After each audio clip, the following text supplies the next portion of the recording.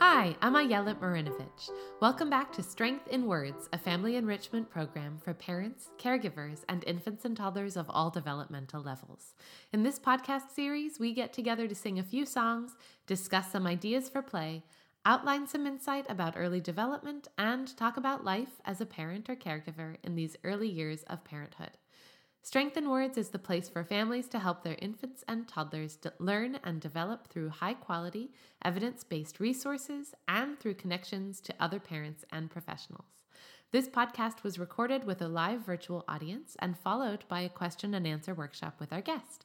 To be part of the next live workshop and to connect with a community of support, you can join the Strength in Words Community Lab by heading to community.strengthinwords.com. I am a mother of 2 young children and a pediatric speech-language pathologist. I specialize in work with very young children, and when I had my own babies, I fully recognized the need to empower all parents and caregivers with access to enriching information about all things early parenthood and early childhood. The mission of Strength in Words is to share that information by offering parent education programming and to promote caregiver-baby interaction by offering a supportive, uplifting space for all families to connect and learn through information, access to new ideas, and access to each other. All suggested activities are meant to be enjoyed by your baby under close adult supervision. For a more complete story of Strength in Words, please listen to my introduction episode or visit my website, strengthinwords.com. If you enjoyed this episode, I hope you'll take just a moment of your time to leave a review on iTunes. This allows us to reach more families and share our values of education, simplicity, and respect when it comes to early learning and early parenthood. Hello, everybody. It's nice to see you here today. Hello, everybody. It's nice to see you here. We can start by saying hello to the people who are with us. Hello to Ayelet, hello to the singers, hello to the babies, hello to the toddlers, hello. Since I don't know your name, I'll help you sing the song and you can fill it in. Ready? Hello to your child's name, hello to your name, hello, everybody, hello.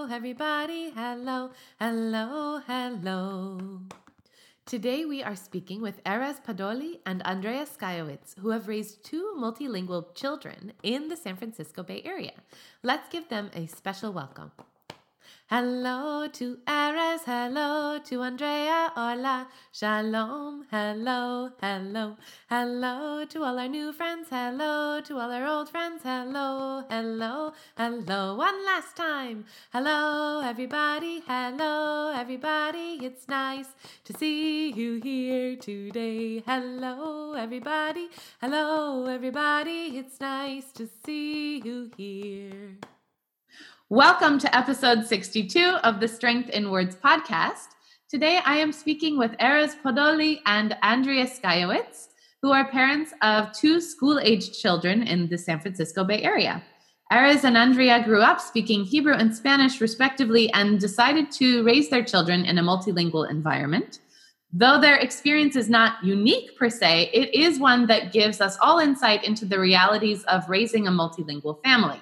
That's why I am so pleased to have them here to join us today to lend us their perspective. So Erez and Andrea, thank you for being here and welcome to the Strength in Words podcast. Good morning, and thank you for having us. So I've asked you to come onto the show today to speak just about your experiences as parents raising a multilingual family. But first, I'd love to just hear a bit about each of your backgrounds. So, where you grew up, what languages were spoken in your homes and community. Erez, let's start with you if that's okay. Sure.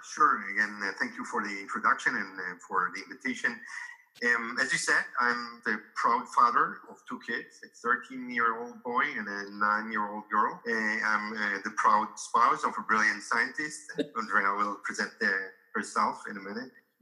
Was born in the U.S. and to Israeli students who took me later back to Israel. So I spent most of my life in Israel and spoke mostly Hebrew learned the English as a second language at school. It is interesting, actually, your story, because you were born here in the U.S., but then you moved back to Israel where you spoke Hebrew. And I assume when you were... Actually, they insisted on Hebrew exclusively. Yeah, it was funny. Yeah, so I had language and I lost it. Right, you had a bilingual experience, but then it was gone. We'll talk a bit more about that and how that sort of influenced you in just a moment. But Andrea, let's hear from you as well. Hi, I was born in South America, in Uruguay. I lived there half of my life, speaking mainly Spanish. I did learn English as a second language, but when I went to school, there was no English at school. So my parents, they sent me to private lessons that I had after school. So most of the people my age, that their parents didn't kind of pay for English lessons, they don't know English. And when I was in my 20s, I moved to Israel. I didn't know Hebrew, and I started studying chemistry in the university, and I picked up the Hebrew along the way. I met Erez, my husband, and I learned Hebrew. Yeah. So I became trilingual when I was in my 20s. Yeah, amazing. We had our first son while living in Israel, and after a couple of years, we moved to the Bay Area, and that's how we became a trilingual family. Right. Amazing. So I think the question I'd love to ask you next is really, did you have a plan per se for how to go about raising a multilingual family, or did you mostly just wing it? And then also, what was the sort of strategy you used? For instance, did you each speak your native tongue exclusively? How did you do it? Let's hear it. I think that at the beginning, when our son was born, for me, it was more natural to speak in Spanish. Mm-hmm. Because I grew, that was my mother language, and that's how I communicated with him. We did know that it's recommended to stick to one language. Mm-hmm. For example, I stick to Spanish and Erez stick to Hebrew. And that's what we did at the beginning. But it was a little bit more complicated than that because Erez was picking up the Spanish as well. So yeah, exactly. I think one thing led to the other in a way. It was important to me to learn Spanish even before we had kids. So I took Spanish classes at the Hebrew University in Jerusalem while doing my undergrad in chemistry and later my PhD. And we spoke to each other actually two languages, Hebrew and Spanish. I think it was a weird mixture of both, was a Hebrewish. Some kind of a mixture. And only if you knew the two languages, you could actually capture what's going on. Yes, we did speak to our first child two languages, but actually it was a continuation of that Hebrewish. It was not very didactic in a way. And only, I think, when we moved to the US and added a third language to the portfolio of languages, then we developed a strategy. But it didn't start to speak anything, say first words later compared to other babies. How much later? I started after he was 2, and it was very interesting to see because I used to, there were other kids that were already saying first words at 10, 11 months, and Ophir was saying nothing. Mm-hmm. But after he turned 2 and a couple of months, he just started rushing through both languages. Wow. It was amazing. I mean, they take longer than kids that grow up with one language, but when they start, they picked up both. Right. And it happened also to our daughter. Our daughter was more complicated because she was born here and she heard 3 languages. Not 2. From the very beginning, right? Yeah, because at home we had Spanish and Hebrew, and she went to daycare, and since she was like 7, 8 months, and that was in English. Yes. So again, just to recap, the home languages were, of course, each child would hear essentially one language from each of you, with Andrea speaking Spanish and Erez speaking Hebrew. And then the language that you spoke together to each other was sort of a pidgin, or as they say, pidgin language of, as you refer to it as Spangbrew, or either way. And I think, It's funny because it was fascinating to follow the process of Ophir, our first child, was going through when we arrived at the US. We thought that he would be more comfortable in Hebrew. We looked for Hebrew-speaking languages, and for 4 months he didn't say a word in English. Of course, they were bilingual, Hebrew and English. And for 4 months, I think, Andy, please correct me if I'm wrong, he was mumbling the accent, the American accent, in a non-meaningful way. It was like with his trains, he loved trains back then, and then he was like, rrr, rrr, rrr. And slowly he started adding words, like he would play, rrr, rrr, yes, rrr, rrr, stop, rrr, no.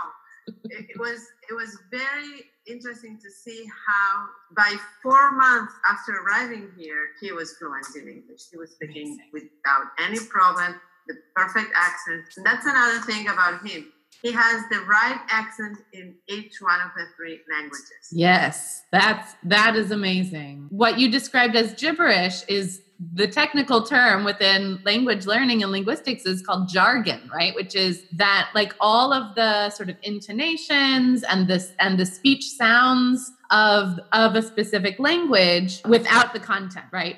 And we know that in general, even with any child who's learning language, whether it's a monolingual child, bilingual, multilingual, that you will hear those early communication milestones that we know preclude verbal language before in all of the language or languages that child is exposed to. So if the child is hearing Mandarin, then the babbling and the jargon will be using the intonations and the sounds of the language or languages that child speaks. So that's really interesting and wonderful to hear that.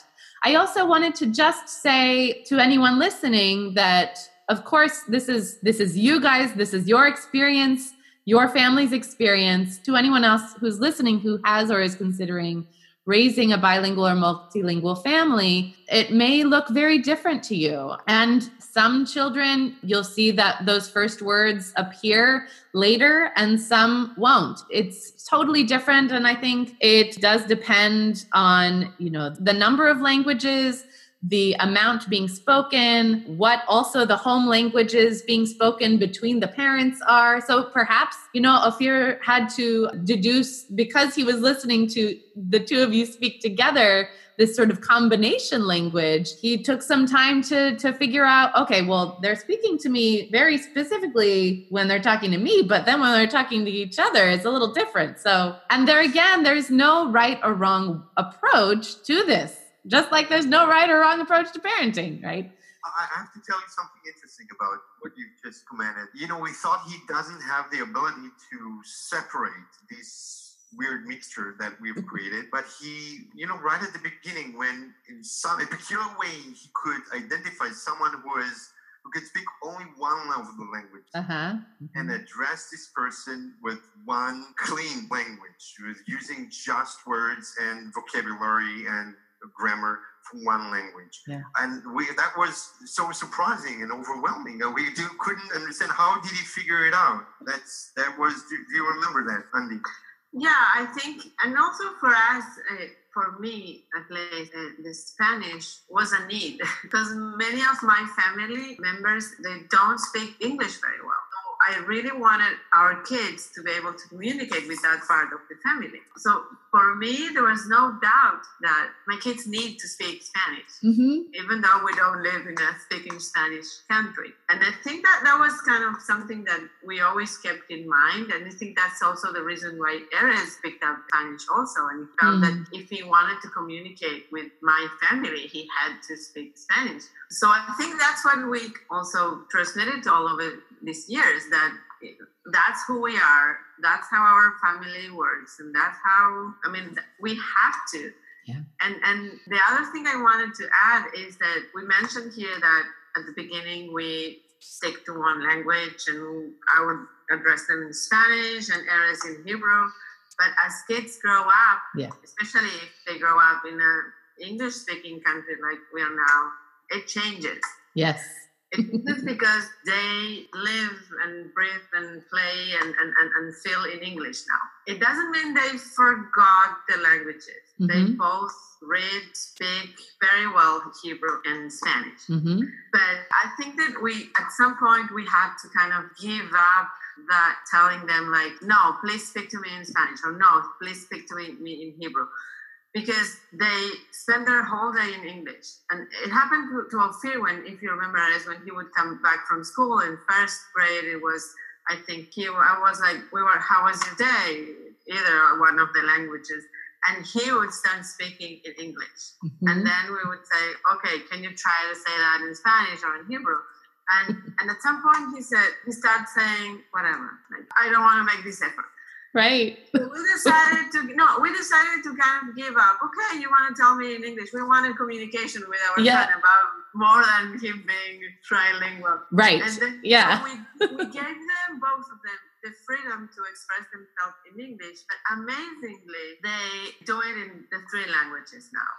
Mm. I mean, from our experience, at least from mine, is if you don't force them, they will address you in the language you want them to do.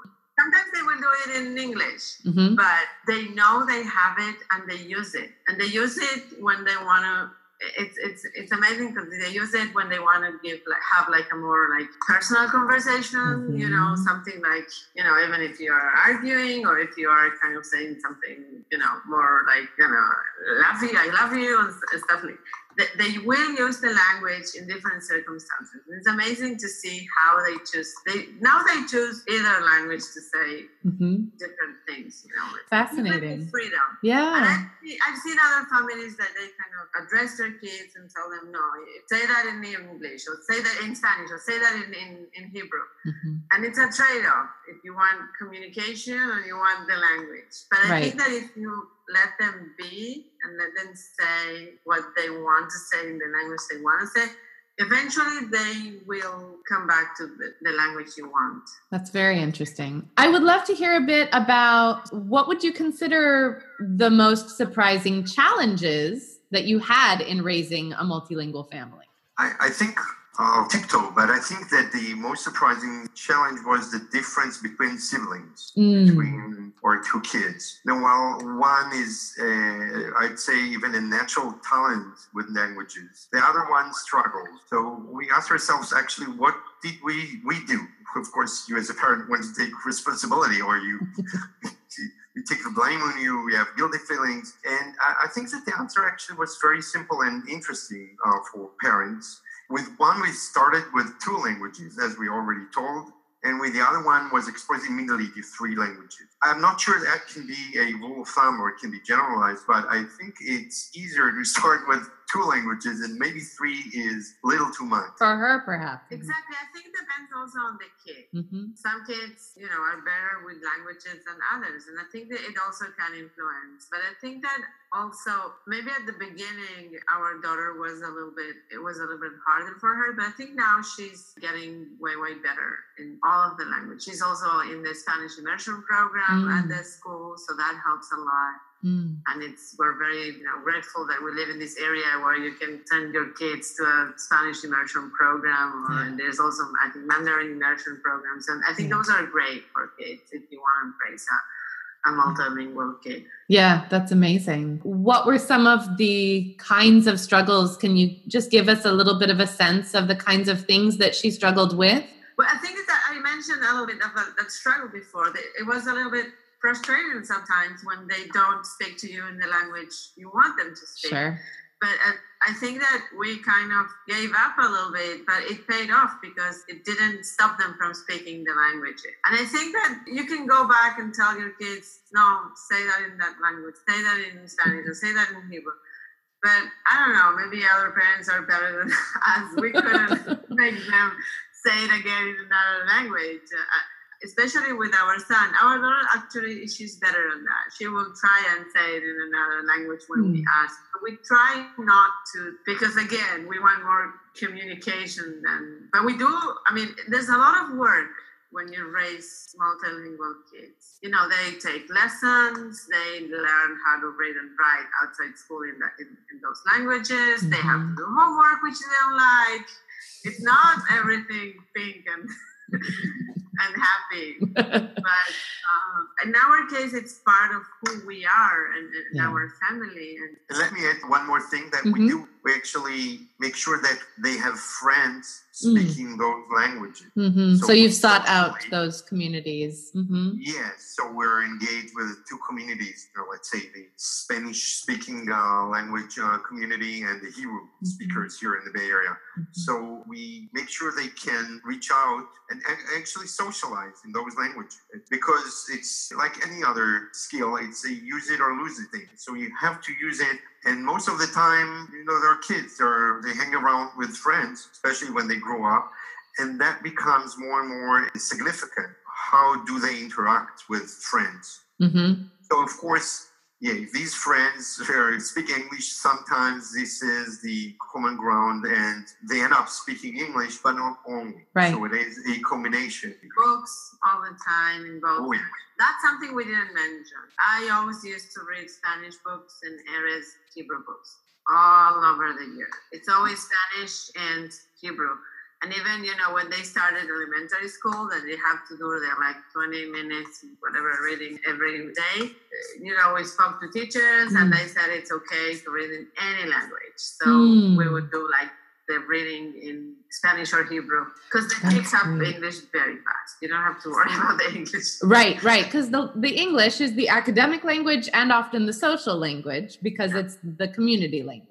That's really interesting. And I think it's really a wonderful thing that the teachers were aware of the fact that it's the learning to read that's the important part, not necessarily the learning to read in a specific language, especially considering that those two literary systems, for instance, the written word of Hebrew is technically even directionally the other side, which is a fascinating additional component to add too, right? So that's really cool. It's harder for them to read in Hebrew than in Spanish, for sure. Right. It's less like their academic language of English. Different alphabet. Yeah. It's sort of a different direction. Everything's different. And it's a language that doesn't have vowels.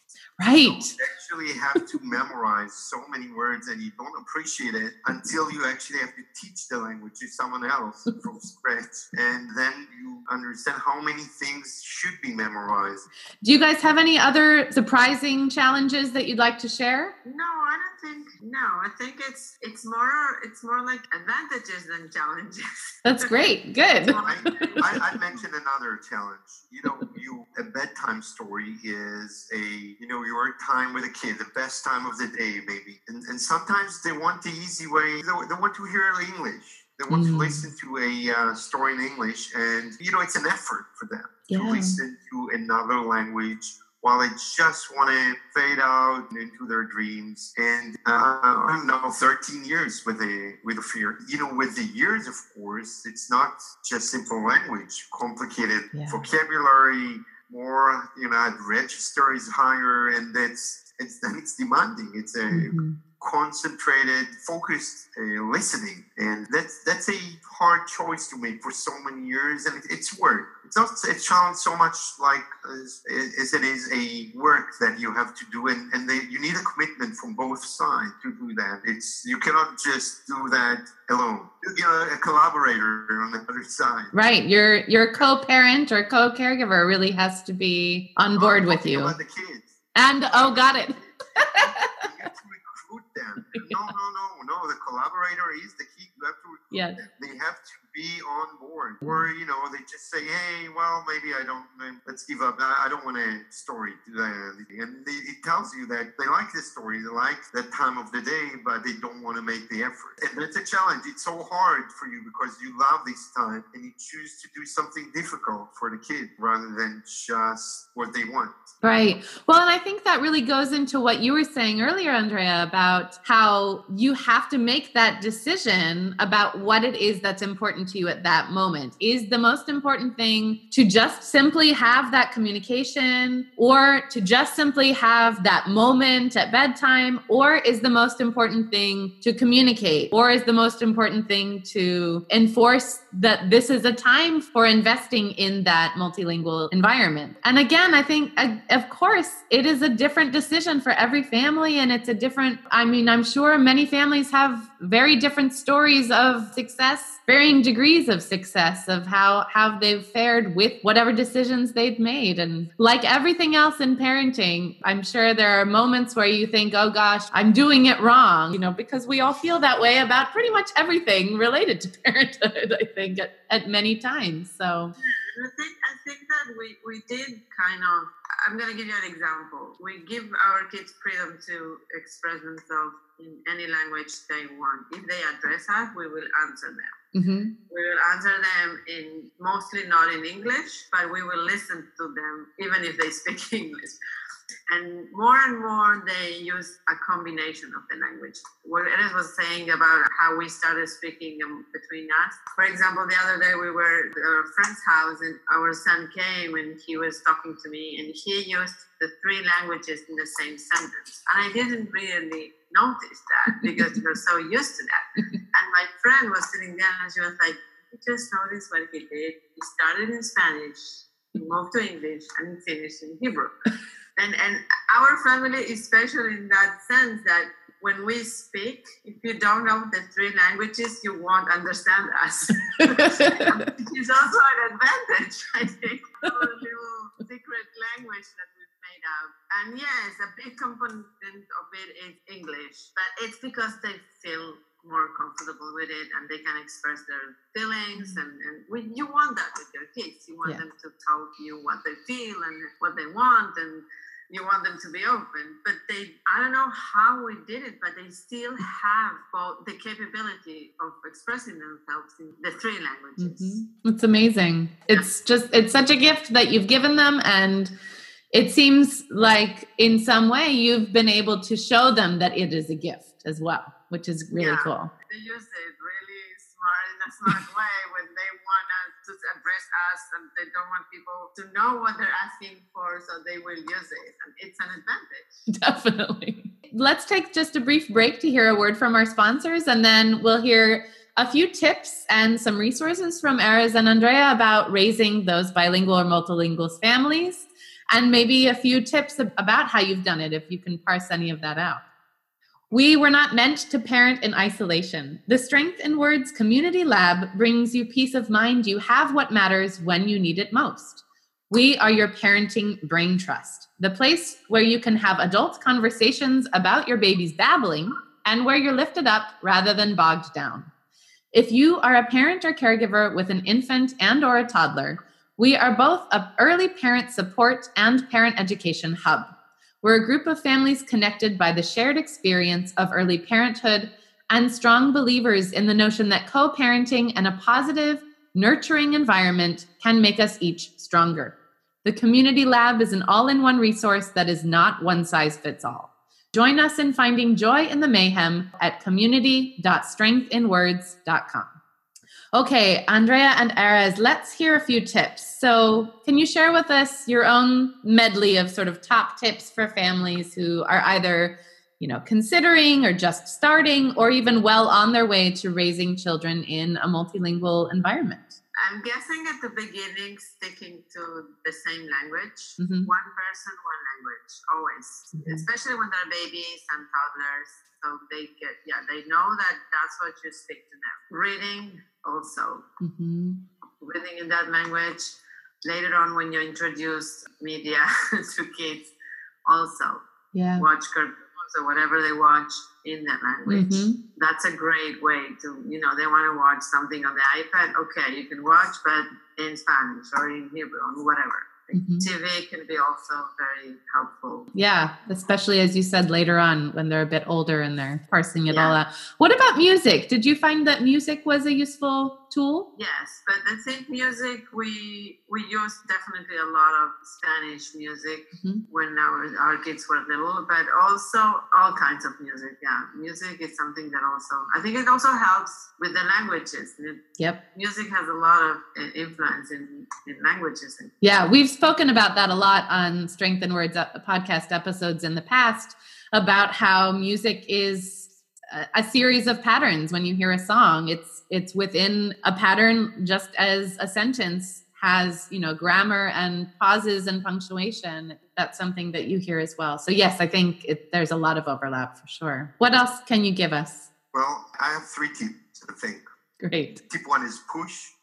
Tip 2 is don't push. And tip 3 is pull. And I just wrote small notes for myself. So, push is, we're all aware of the critical period hypothesis, suggesting that there is an ideal time window, an early age to acquire languages, after which, further language acquisitions becomes more difficult. Not impossible, but difficult. So, as Andrea mentioned, she learned 2 languages at her 20s. But this is tip 1 and 1. You have a time window, push.